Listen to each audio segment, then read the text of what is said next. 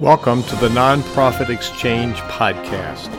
Stories by leaders for leaders to help you raise the bar on your own excellence, to release the potential inside of you. Now, here's today's podcast. Greetings, it's Hugh Ballou. Welcome to the Nonprofit Exchange. We're almost to our 7th year of doing these interviews with really amazing people with great stories to tell. And I like the story. I don't know if it's true or not, the quote from composer-conductor Ralph Vaughan Williams, the British composer-conductor, who said, "See, music did not reveal all of its secrets to just one person." So we have people with varying knowledge and background and great wisdom to share. Today is no exception. We have Dr. Ira Kaufman, who lives here in Lynchburg, Virginia with me. And so Ira, welcome to the Nonprofit Exchange, and give people a little sense of who you are, just a few minutes of background about Ira Kaufman. Well, thank you, Hugh. I'm very appreciative and grateful for the opportunity to share an hour with you and your colleagues. My background goes back about 5 decades. I was attending Northwestern University, the Kellogg School there, and studied with who's now the father of modern marketing, Dr. Philip Kotler, published about 60 books on marketing, and now has ventured into understanding about what's good for the common good and challenging traditional capitalism.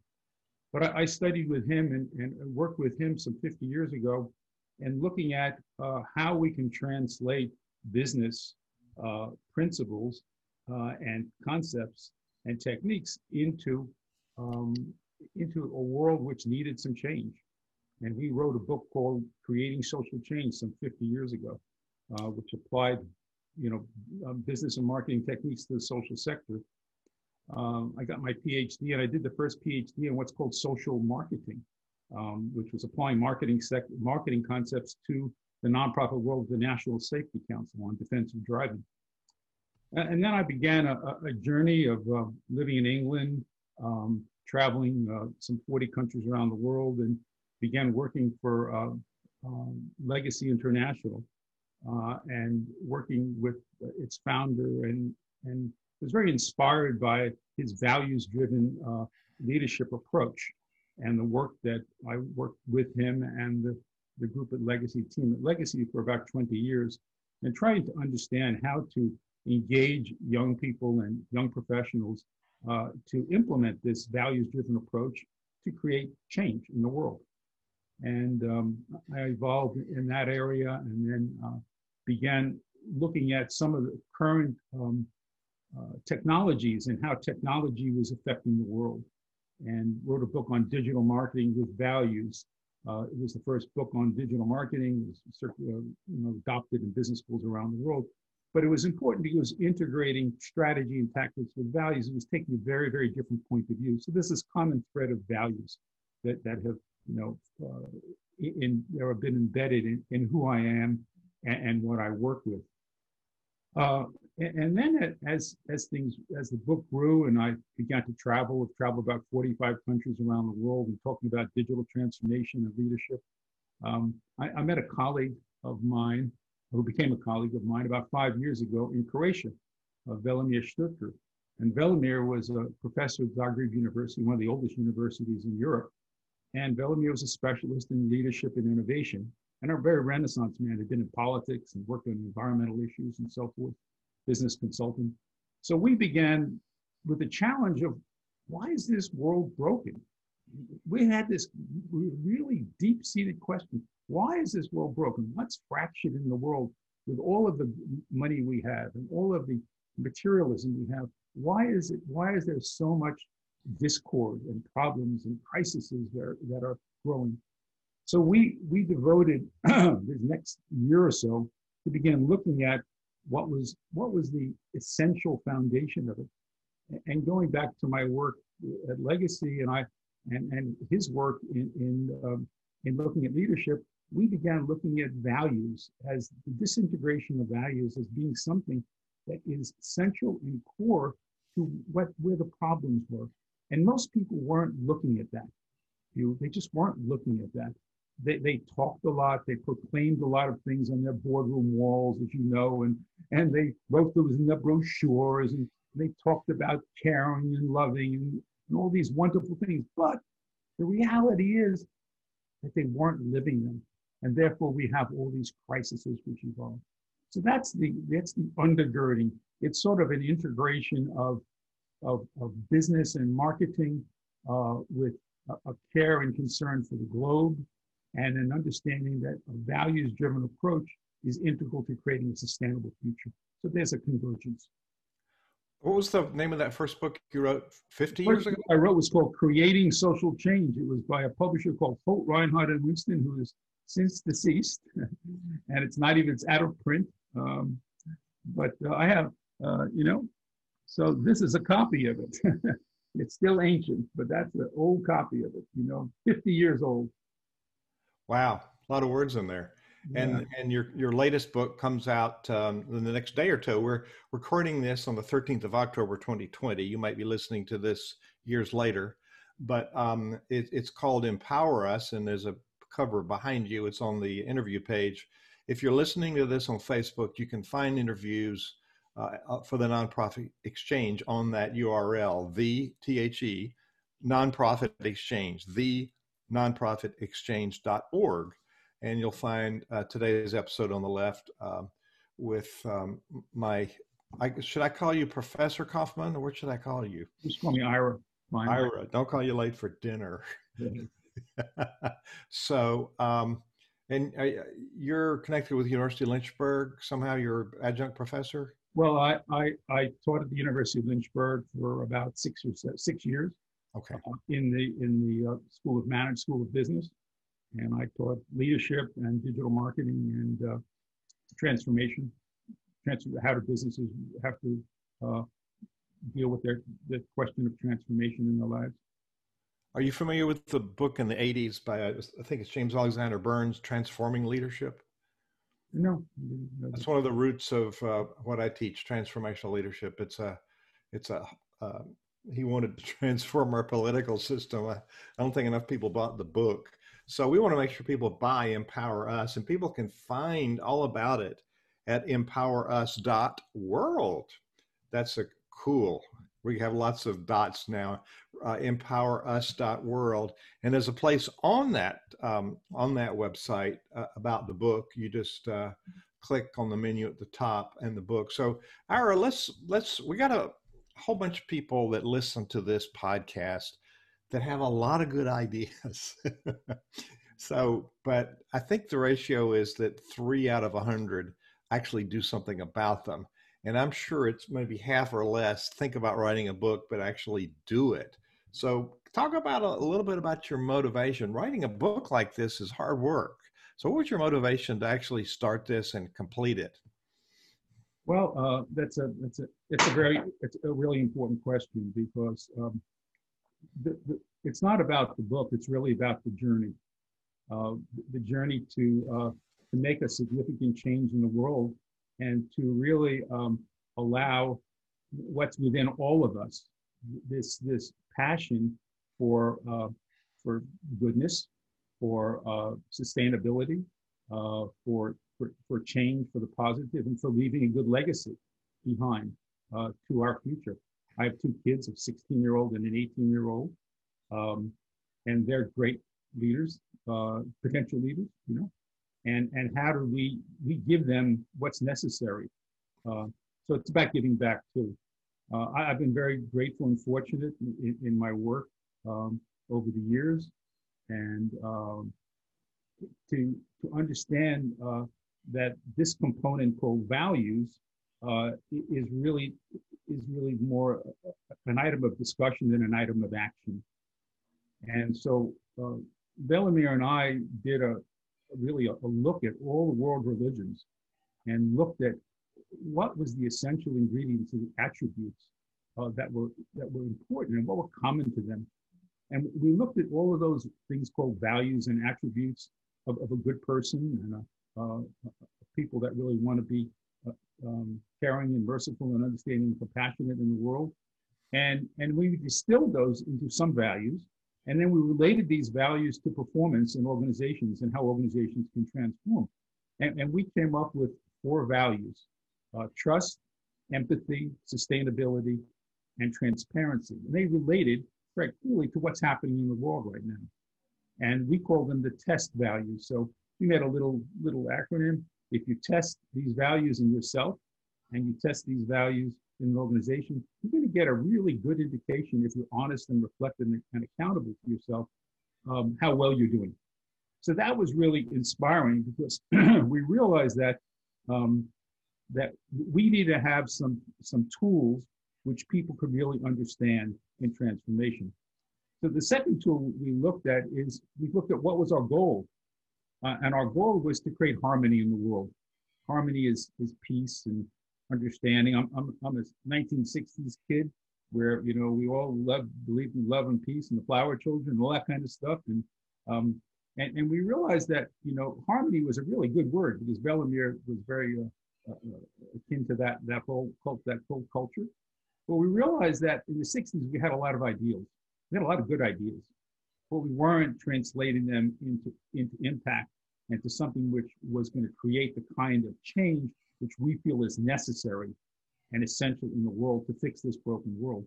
So we realized we were going to juxtapose 2 words: strategy and harmony, because you need strategy in terms of the technology and human-centered business practices with values to create the kind of harmony we're in. So we merged those together, and we created this roadmap for creating strategic harmony. So that was what drove us, understanding that values were at the core, and how you have to translate those with kinds of strategies to empower people who are frustrated with the world, people who really care but don't know what to do, and people that are in centers of power but either aren't courageous enough or haven't taken the next step to see that there is enough value in utilizing those values consistently throughout their organization and in their strategies and in the impact that they're creating. So that's the motivation. So when you're, thank you for that. When you're writing a book, do you envision a person that you're writing to? Oh, yeah. We have gone through that, being a marketing guy. So the first question the publisher asks, well, who's the target market? You know, so the target market is you, is us, is the people that want a world which is more caring, more loving, more understanding, sustainable, and that will allow us to carry forth those kinds of qualities. And there are so many people. We can call them change makers. We can call them human-centered business people. We can call them head of nonprofits who have created these organizations because they want to change the world. We could look at the entire world of spiritual leaders. We could look at students who are now screaming.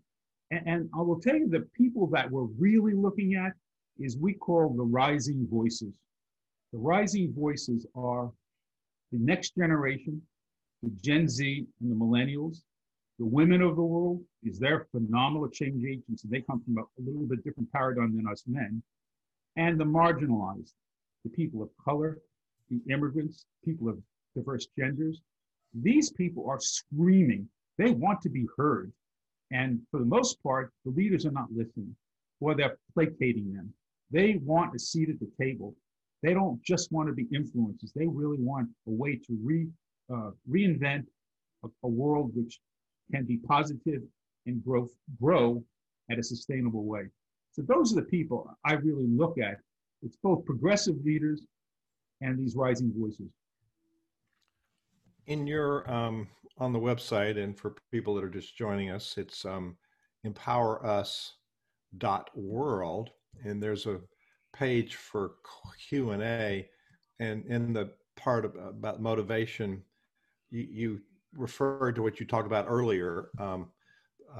Values are being proclaimed, placed on boardroom walls, on websites, but not being lived and practices in their businesses or organizations. So the gap in our living and living those values is what was broken. So how did you address that gap specifically? And a little more about your co-author, please. You mentioned his name, but a little bit about your co-author. Okay. Well, Velimir Shirker is I would call him a Renaissance person. He served in the government of Croatia as, I think, a minister of foreign affairs. He's really an acclaimed leader. He's written about 60 books on leadership and innovation, both in English and Croatian. He's a PhD out of Columbia, taught at UCLA. He's traveled 40, 50 countries around the world, and he's a great storyteller too. And he has a great passion for loving and involving people and businesses. He does a lot of consultations in Europe with executives. So that's really, that's a background on Velimir, and that's where we harmonize together on how to bring this roadmap into a reality, to let it manifest in a real way. In terms of how we look at these values and how we address them, we dove into a study, which is really a really important study by the Edelman Group. It's called the Trust Barometer. It's been done over 20 years by a group in Washington, D.C., a public relations group. And they study 12 different markets around the world, executives, leaders, people of all different walks of life. And they look at the level of trust in 4 sectors. And trust is a really, really big word in our society right now, in our world right now. And the Trust Barometer looks at the level of trust in nonprofits, businesses, media, and education. And they found that of these 4 sectors, the sector which was most important was business. And they found in the last 5 years, the level of trust in the Western countries was 65% of the people surveyed from all around the world believed that trust was very prominent in those 4 sectors. In the last year, it's gone down in the Western countries to less than 50%.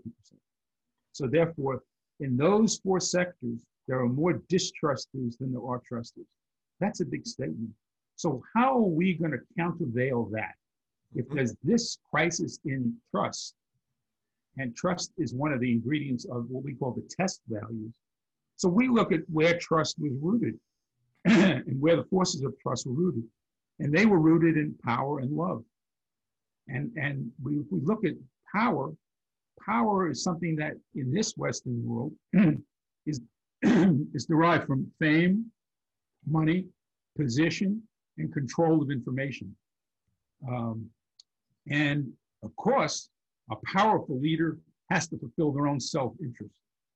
Well, and that leads to greed and corruption, and that leads to fulfilling the needs of the stakeholder. Excuse me. That whole doctrine was initiated 50 years ago, and the anniversary was last week, by Professor Milton Friedman of Harvard University, which you're shaking your head because you know it. And Professor Friedman created this document, which has changed the world. And as a result of what's happened around the world, he said that the social responsibility of business is to increase profits. Now that's a major dictum. And business schools around the world have followed that dictum. Corporate boards have lived that lie or that questionable narrative. And we have created 5 pandemics around the world: COVID, economic struggles, misinformation. People are fearful and feel isolated, and we have the environmental and climate crisis. We have 5 major crises happening around the world. And leaders, when you get back to the question about leaders, why they should read this book and understand it, is they have no solutions, and you know that. They do not have the solutions. So then we looked at where the solutions lie. The solutions lie in love. We always want to, the first thing that we have in our heart is we're attracted to other people. We want to love a person, our family. But we say, and love has been materialized. We want to love objects. We want to love the sexuality of somebody. women and men have been objectified in the world around love. But what is the real essence of love? The real essence of love is love of us, love of humanity, love of understanding who we are, love of the common good. And so we looked at love as a transformative power, and it has to be focused on the love of purpose and the love of values and how you can implement those. And that creates a new set of power. And we have a whole business model for looking at translating values as a source of power and transforming businesses, societies, and a level of adoption in the world of different ideas. You're getting revved up like some of the black Pentecostal preachers I've had as guests here. So you need another drink of water there. Well, it's passionate. Listen, when you deal with 5 years with something, you realize this might have a change, so you've got to get passionate about something. Yeah, I think you believe what you're writing. So actually, you could probably trace some of this greed back to the greed, competitive capitalist of Rockefeller, Wanamaker, Rothschilds, all those buddies that, and back to Ben Rhodes and his work in South Africa. It stems from sin as a corporate thing, not only an individual thing. It's how do we do it? And we have responsible corporations, but they're few and far between. And the pivot here, Ira, the movement I'm championing is for those of us who are not in the for-profit world, but are running a for-purpose business, and how we need to be active in influencing those people in business to look at the triple bottom line: people, planet, then profit. There's a triad there that's more responsible. So we're talking to people who don't need to get pushed around anymore. People who are community leaders working in a 501 something, 3, 6, 10, and we're actually doing, back to your word love, philanthropy is the love of humankind. And so philanthropy in its true form, which is not just money, it's time, talent, and money. So it's the whole person. It's the whole person. So and we are, in fact, nonprofits and religious institutions, educational institutions are, in fact, a business. And I think learning to run the business, and we don't focus on the corporate greed, but we get lost in that big hole of the lie, nonprofit, which is a lie. So, there's an opposite dynamic that's just as destructive as the greed side. So speak to the where nonprofit leaders in this, what we would call social benefit sector, where can we learn and step up and be influencers? Well, you've touched on a very special feeling that I have. I was the executive director of Legacy International for 20 years. Oh my!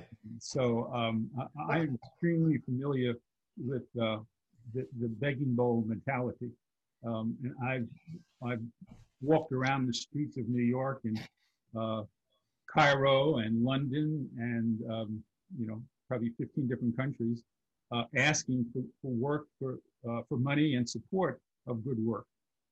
And I think the model's backwards. I think the model is totally backwards. I think that what is important in the world is to be able to set out who you are as a very clear brand.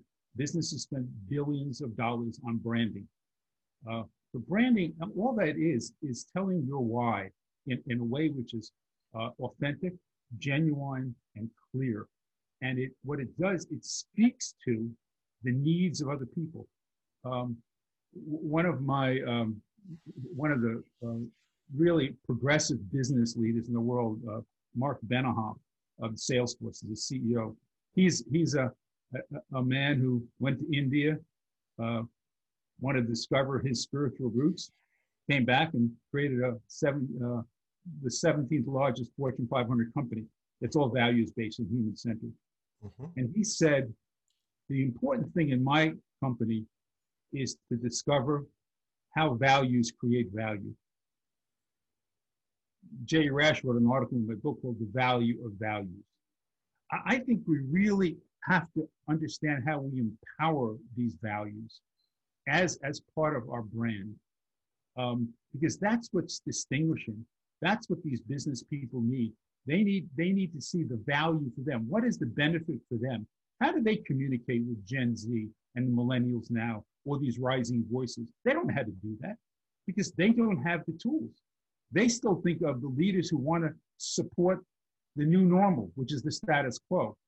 We say that leadership, the old form of leadership, has to be replaced by what we call as catalyzers. Catalyzers have their eye on one thing: transformation and change. If you look at every entrepreneur right now, they are laser focused on the future and how to use emerging technologies to change the world. Well, I believe that nonprofits have to be laser focused on providing value for their projects or their programs and how it's going to affect their community, the world, and their business. So I would just not challenge you, but suggest that you might want to add a fourth P to the quadruple bottom line. We have planet, we have profit, and we have people. But I would add prosperity, because what most nonprofits are doing is adding to the prosperity of the community. They're helping young people. They're helping food security issues. They're dealing with conflict resolution. They're dealing with community prosperity. They're dealing with empowering communities of diverse people of different colors and nationalities and so forth, immigrant populations.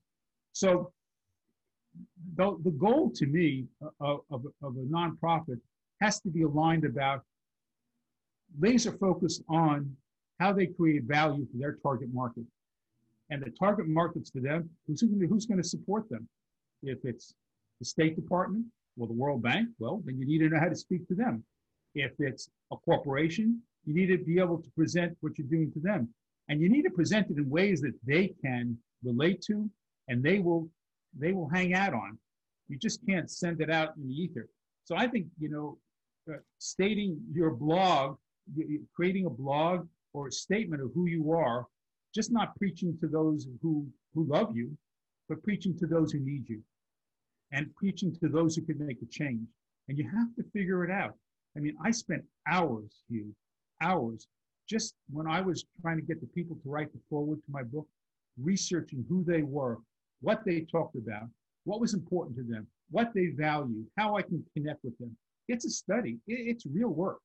And it takes that kind of targeting, because that's what businesses do. They pay people thousands of millions of dollars to hire an ad agency to do that.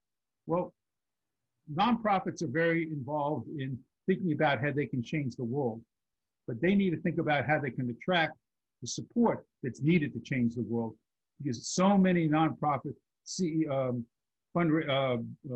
executive directors like myself was a fundraiser. I didn't do much programmatic work. I did fundraising. And therefore, all of it was about thinking how I can get money instead of attracting money. I was asking for money instead of giving them things. And I think that's where the essential need is. They have to really rethink and reinvent nonprofits to deliver purpose and value to those people that they want to affect. Man, I'm all fired up. I'm ready to go shut the computer and go to work. Spot on. Amen. So I don't see the mandate for business as any different. I think we're in a for-purpose business, a for-profit, but I think there needs to be an alliance for a nonprofit leader and a business leader to embrace what you just spoke about, because we attract revenue because we provide value. I don't care which side you're on. We attract revenue.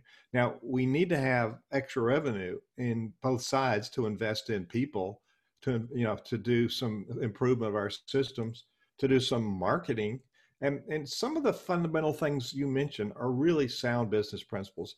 You've got to have a clear brand image, a brand promise. It's not just a logo. So what do people say about you when you're not there? That's got to be spot on. And we need to be able to tell our stories about the impact of our work. So I appreciate that. 20 years. Wow. We're going to hear from Mr. Rash here in just a second, see if he has some questions to add. So your book fell off behind you, but we remember what it looks like. EmpowerUs.world. While you're getting it, I'm going to do a quick commercial for CenterVision, the community. CenterVision Leadership Foundation has a community, and it's a community for nonprofit leaders. It's a community where people share together, they learn together, and they become better at what they do, better at building boards, better at building high performing cultures. Therefore, they attract more revenue because they are fund worthy. So you can find out about CenterVision's community. We call it a community for community builders. We're better together. So if you have a smartphone, you send a text to 64600. 64600 is where you send it, and you get and then in the message you put LDR, really short for leader. The number is 64600, and you send the message LDR, and you get a link back, and you get this card. And on the card, you have all about the work of CenterVision and our community. Here is join the community.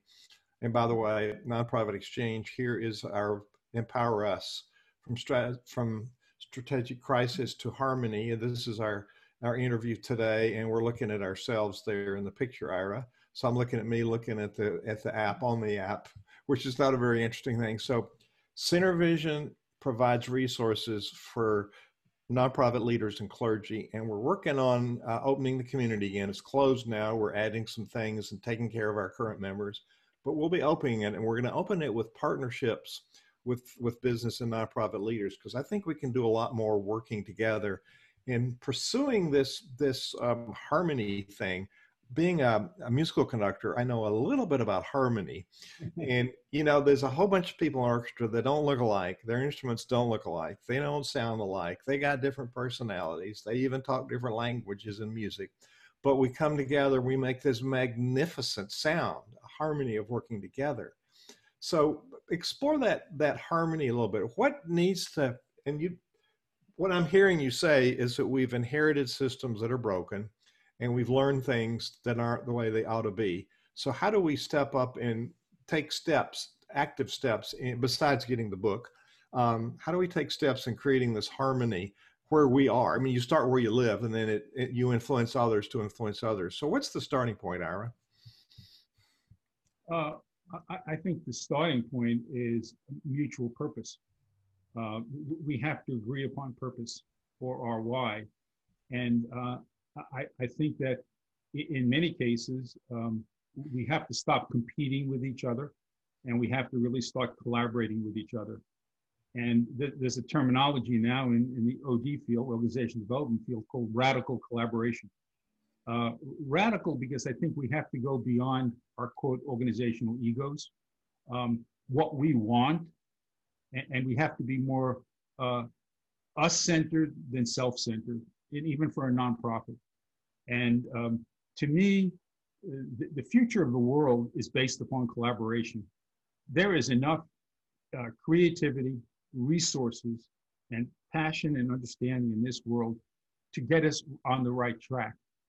But one of the call to actions, which I'll talk about later in the book, is to create collaboration between progressive leaders, both nonprofit and for-profit, those people that really understand the vision and the need for sustainability and are committed to it. But they have to work with these rising voices, the young entrepreneurs, the people, the younger people, the women, the marginalized, who really have the passion to work together. And they just can't be just placated and say, well, we'll listen to you, and we hear what you have to say. But they have to really be given a seat at the table and to really be able to collaborate, to co-create the future together. These are nice words, but they have to really be implemented.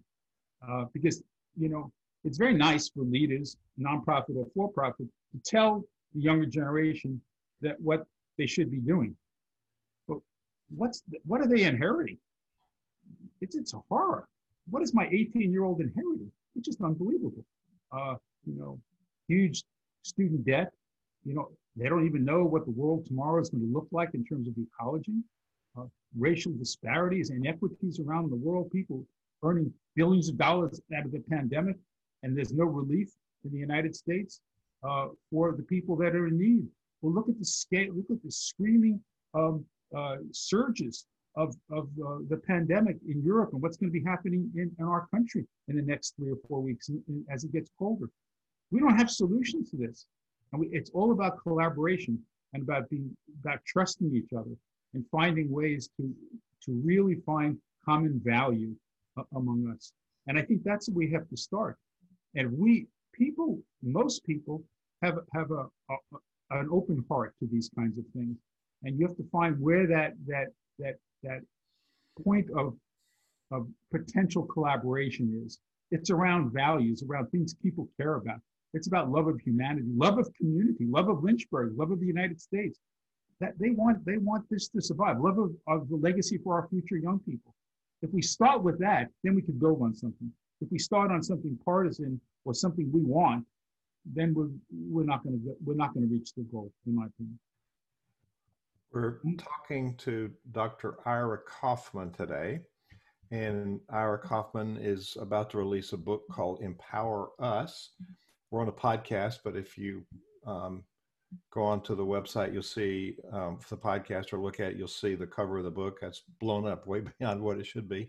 The two authors, and From Crisis to Strategic Harmony. It'll be released any day. If you want to be on the list, pre-publication list, go to empowerus.world and click on the book tab, and you can put in a request there to be on the list to get it when it first comes true. So I think it's up to all of us, Ira. We sometimes have people that do the BHAG goals, big wild, lofty goals, but this is tangible. We can do it if we all do it, and then we learn to talk to each other, with each other, not at each other. We've come into a world where we're just yelling at each other because we disagree with somebody. But I have often found that in between two points of disagreement, there's sometimes a little element of truth that if people talk enough, they find, oh, there's something we didn't discover. Now, one of the clients I had, you'll probably enjoy this, did competitions of choirs. They couldn't call it Olympics because obviously, but they called it the World Choir Games. And there were 400 to 450 choirs from 100 countries coming to compete in 28 categories until it came to America, which I enabled that to happen. There was 30 because we had women and men barbershop. It's indigenous to our culture. But there 30 were different categories of music that we were competing against, both in the classical genres and the folk genres. And it was amazing to me that people who had nothing in common, who in the real world, their leaders are fighting one another, came together, and we had world peace because we came together with the excellence of our craft, which was music. And even though they were competing, they were cheering each other on. So I got to see this, which wasn't even a goal of World Choir Games. It was to promote excellence in music. And I got to tell you, I was going to be a musicologist, but I got saved. I was drafted and had time to think about it. But I knew a lot about different kinds of music. I didn't know anything.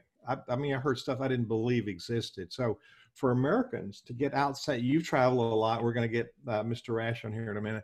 So there's an education for all of us to learn about other people. So I'm gonna see. Would you entertain some questions from our guests on the line? I just want to say one thing.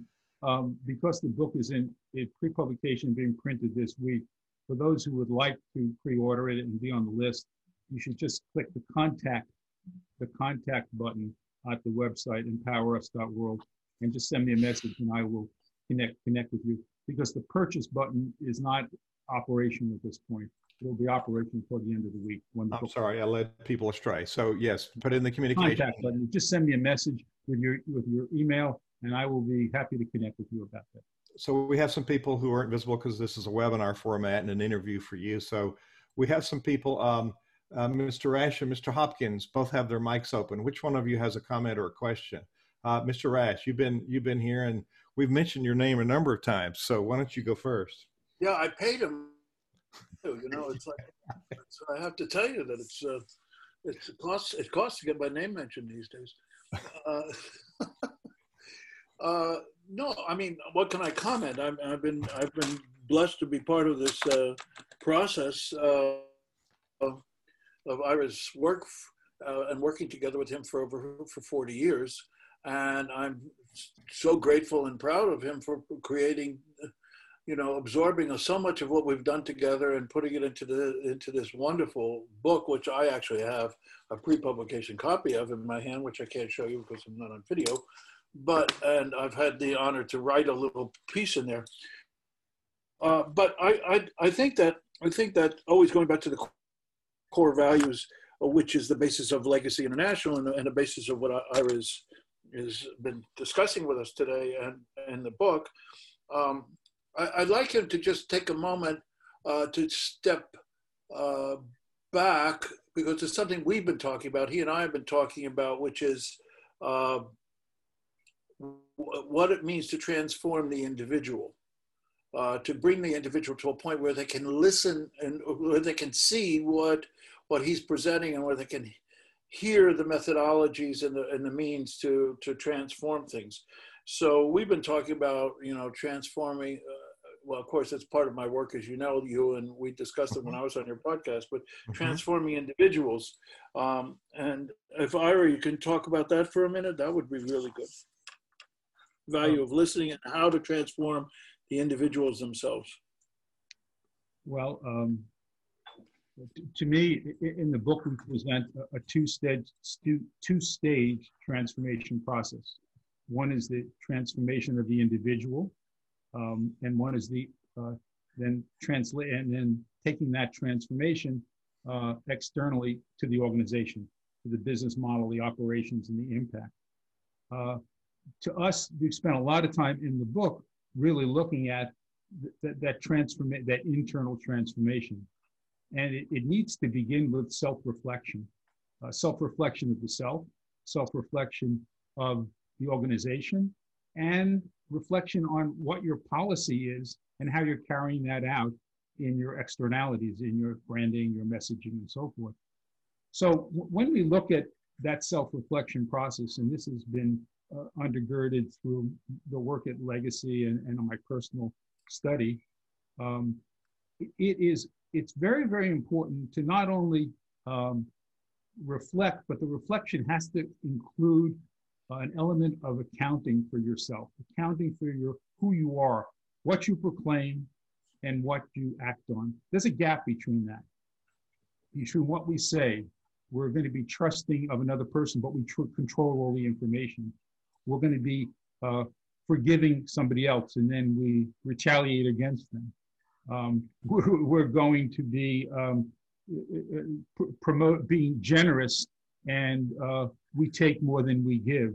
So we have to look at the gap between what we say we are and what we are. And at the same level, on the internal level, there's also an internal level of the organization. The organization has to look at what they proclaim to do, either for-profit or not-profit, and what they're actually doing. You know that they say they're dealing with sustainability issues, and look at the way they produce their products, and look at the ingredients in their products, and is it destroying the earth? Are they really thinking in a circular way, or are they thinking in a self-interest way? Then we have to look at, from an internal point of view, if we're thinking about the self, us as an individual, or are we thinking about the greater humanity? Where is our intention at? And intention is a lot of part of this, because intention creates action and it creates your beliefs. And we have found, and in the book we look about this a lot, and we all live with so many different myths.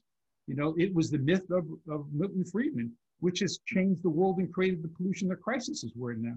We have his gift. I have a PhD in business management. It's all been structured on one thing: self-interest, not about human interest, not about who I am as an individual, not about what I care and love and my purpose in my life. So it begins with self. It begins with self-reflection, looking at the mirror, in the personal mirror, in the organizational mirror, and also in the mirror of what the direction that we project our organizations in. That is core, because you cannot do anything before you change yourself. You know, in every spiritual test, it says you could not change you cannot change your community, you cannot change the world until you change yourself. So we begin with the beginning, which is on intention and values and our beliefs, and to really confront our myths. And then we translate that to a business model, to how we do our operations on our company, and to what kind of impact we get. And the most important part of this is that we must be harmonious in terms of what's inside us and what we live outside of us. Because that gap is what creates the crisis. You know, Ira, in 32 years of working with leaders, I'm surprised at how few leaders can articulate core values either for their organization or for themselves, and haven't, so therefore they can't check on the alignment. You know, are you in alignment with the corporate values in your personal values? And so it's appalling to think that people don't even think that way. So we've really, and what you just articulated about transforming self, you'll be happy to know that's the core of what we teach in leadership at CenterVision. And from the work of Burns and Bass, who created transformational leadership, it's about the culture of high-performing people focused on a common vision, which is value-driven. And then the work of Murray Bowen, which is, I've spoken to you about the work of Murray Bowen, and in his work, he was a psychologist, said you can't change anybody. You can change yourself, and other people will respond to you. So you echo those really well-established methodologies, and I think it's just what we have to do. I want to invite another famous author to comment. I quoted him a minute ago about philanthropy. If you don't have this book, you should get Philanthropy Misunderstood. Professor Bob Hopkins is on here. And Bob, Ira talked a little before you got on about influencing the young generation. And Bob has done that for decades. And I've seen the results of his expanding the thinking of young minds who are really amazing. So Bob, you have comments or question for our guest today? I do. Can you hear me? Yes, sir. Oh, good. I'm Bob Hopkins. Listen, I've enjoyed hearing what you have to say. I want one of your books, Strategic Harmony, and I want two more to give to our senators. I'm listening of Texas. I'm listening right now to the hearings of Judge Barrett to the Supreme Court, and what they need, of course, in our House of Representatives and our Senate is strategic harmony. They need your book. I can't wait to get it. And like you said just a few minutes ago about your 18-year-old son, you know, what do you tell your 18-year-old son? Well, that's what I want to know, what I should tell my students. I teach college. My students are 15 through 19 years old. And I'm sure they're at home most of the time scratching their head thinking, who, what, where, when, why? What is this going to do to me? What am I going to do? What's the transformational process? And I'm glad you mentioned transformation. You know, Hugh had an event not too long ago where one of his speakers, and I can't remember his name, Hugh, who talked about transformation. And those of us who end up on the other side are the ones who have hope and are willing to go through the transformation process. Those who don't are going to be left behind. And that was the Black Pentecostal preacher I referred to, Kevin Williams, who is a high-level influencer, and he quoted Paul, "Be transformed by the renewal of your mind." That was it, Bob. Right. Well, exactly. So anyway, I teach speech and communications, and I'm just starting my online class actually this week, 2 or 3 of them. And I feel like my whole semester's got to be talking to these students about hope, you know, in communication. Because they hear so much if you listen to television. I almost want to say turn it off, but on the other hand, they learn so much history by listening to what's going on right now with Amy Klobuchar, and she's doing the questioning of Barrett and what she kind of a Supreme Court justice she's going to be. And I think our young people have to be involved in the political processes as well. But the governor of Guanajuato, Mexico, and I'm going there this week, said to me, Bob, we don't have the culture of giving. We don't have the culture of love of humanity, except we just do it. Nobody teaches us this. We just do it. And then I thought, wouldn't it be fun if we'd actually taught somebody to do this and just amplify it over and over and over again? And I guess that's why I work with the young people. And I'm so glad that you are too. And again, thank you for this book. I'm anxious to get a hold of it. So hopefully we can meet and talk some more. EmpowerUs.world. I look forward to that opportunity. Like I said, I have been inculcated for 40 years of my life with Legacy International, which is devoted their purpose to transforming emerging leaders into young people in their lives that could change and sustain the world. But you know, what I really try to do, Bob, with young people when I taught at university, is to really not talk about words so much, but talk about actions. They really value authenticity. They value genuine communication.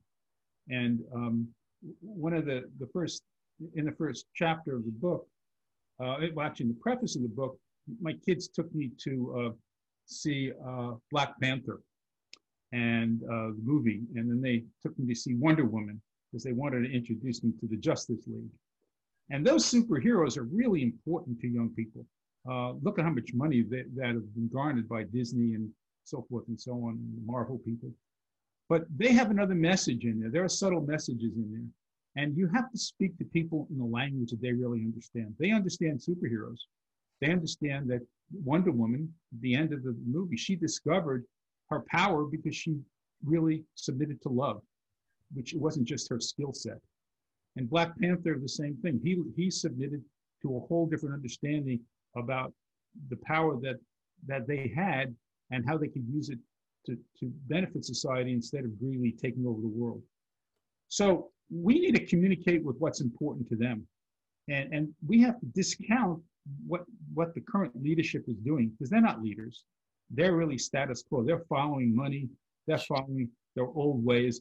And it's all based upon myths. You know, one of the myths that we dealt with in the book, we listed 20 different myths. And one of them was, if you lie often enough, people believe you, and then it becomes acceptable.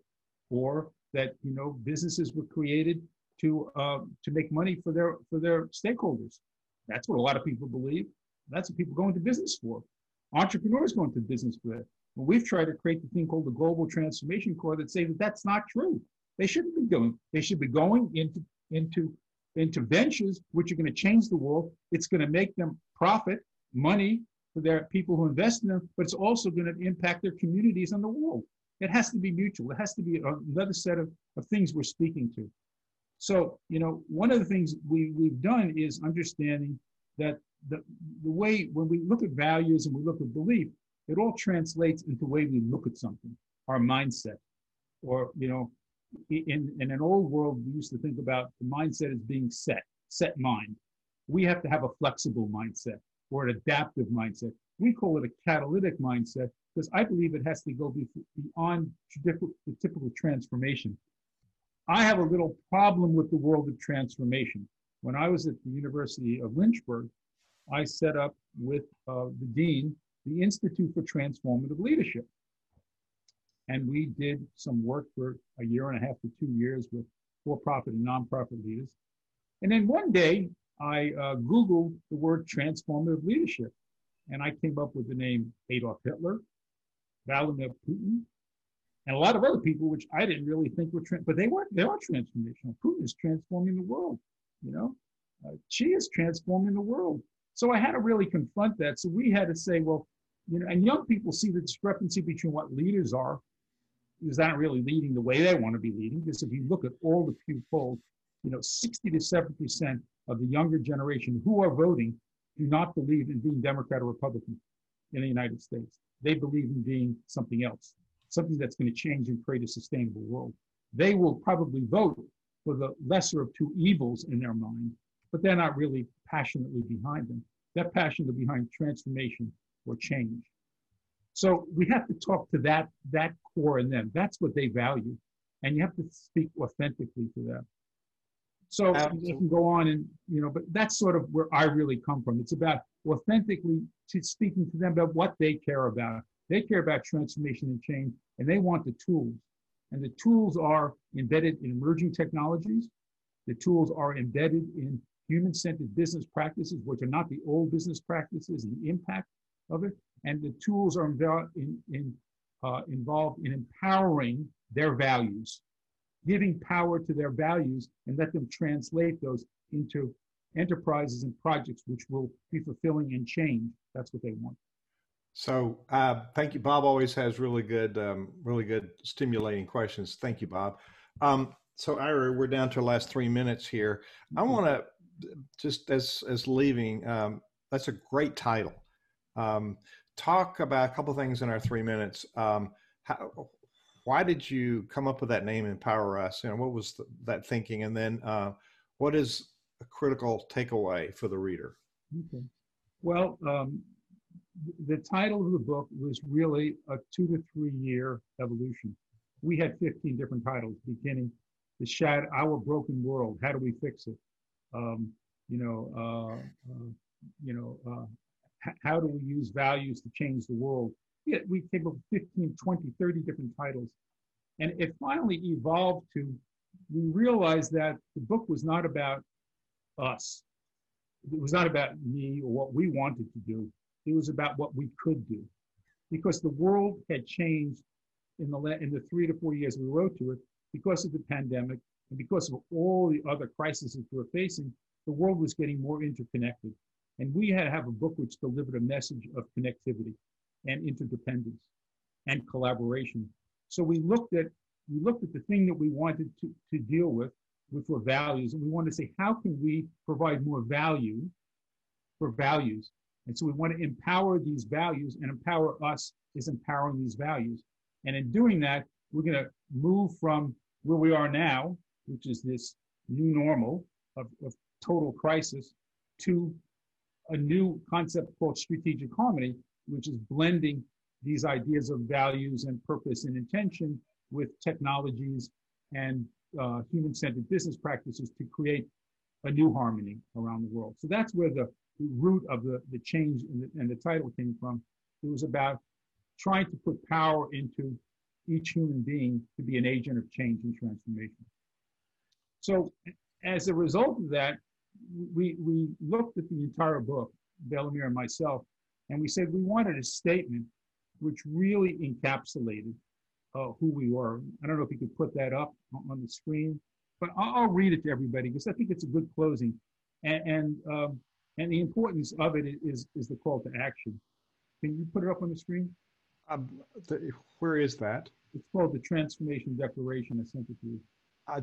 No, that's in my email. I was working, so I don't have that. But if you could read it, I want to do a quick sponsor moment and then let you use that for closing, if that's okay. No problem. That's a profound way to end. So our sponsor for today is the online community that we call the Community for Community Builders. If you go to nonprofitcommunity.org, you'll get this, and it's a special place where we talk about the things Ira is preaching about today. You're preaching, man. So we help you get traction with the ideas with each other. So it's a network of peers, it's experts, it's the way you learn, grow, and share with one another. So Ira, give us that declaration as a closing today and a call to action. Okay. So we called it the Transformation Declaration. The new normal has become politics without principles, business without morality, science without humanity, technology without ethics, and knowledge without character. We are surrounded with inequality and mistrust of our leaders and institutions. We've become tribal in our many battles for personal gain. Our governing values are compromised by money, corruption, and greed. If you're frustrated with the world as it is, we challenge you to see the world as it could be and join us to transform it. We propose strategic harmony, bridging the heart and the mind, values and emerging technologies to generate a sustainable future that serves all. We think us, where me is replaced by us, where test values, trust, empathy, sustainability, and transparency are accountable and become the gold standard in our lives, where love augments purpose, where purpose empowers our future, where equity transcends just ideas and it lives in policy, where technology accelerates planetary responsibility, driving sustainable impact. We think catalytic, where trust is the currency of transformation, where organizations thrive on happiness, authenticity, and innovation, where governance is built on humility and empathy, where economics reflects value for all stakeholders, and where catalyzers realize the new harmony. We call to action the rising voices, the next generation, women and the marginalized, and human-centered leaders to radically collaborate, to reinvent an inclusive and sustainable planet, and to become global catalyzers. We empower us on a journey to strategic harmony. Thank you. Ira, thank you for your wisdom today and sharing it with Nonprofit Exchange Network. Thank you for being our guest today. Thank you.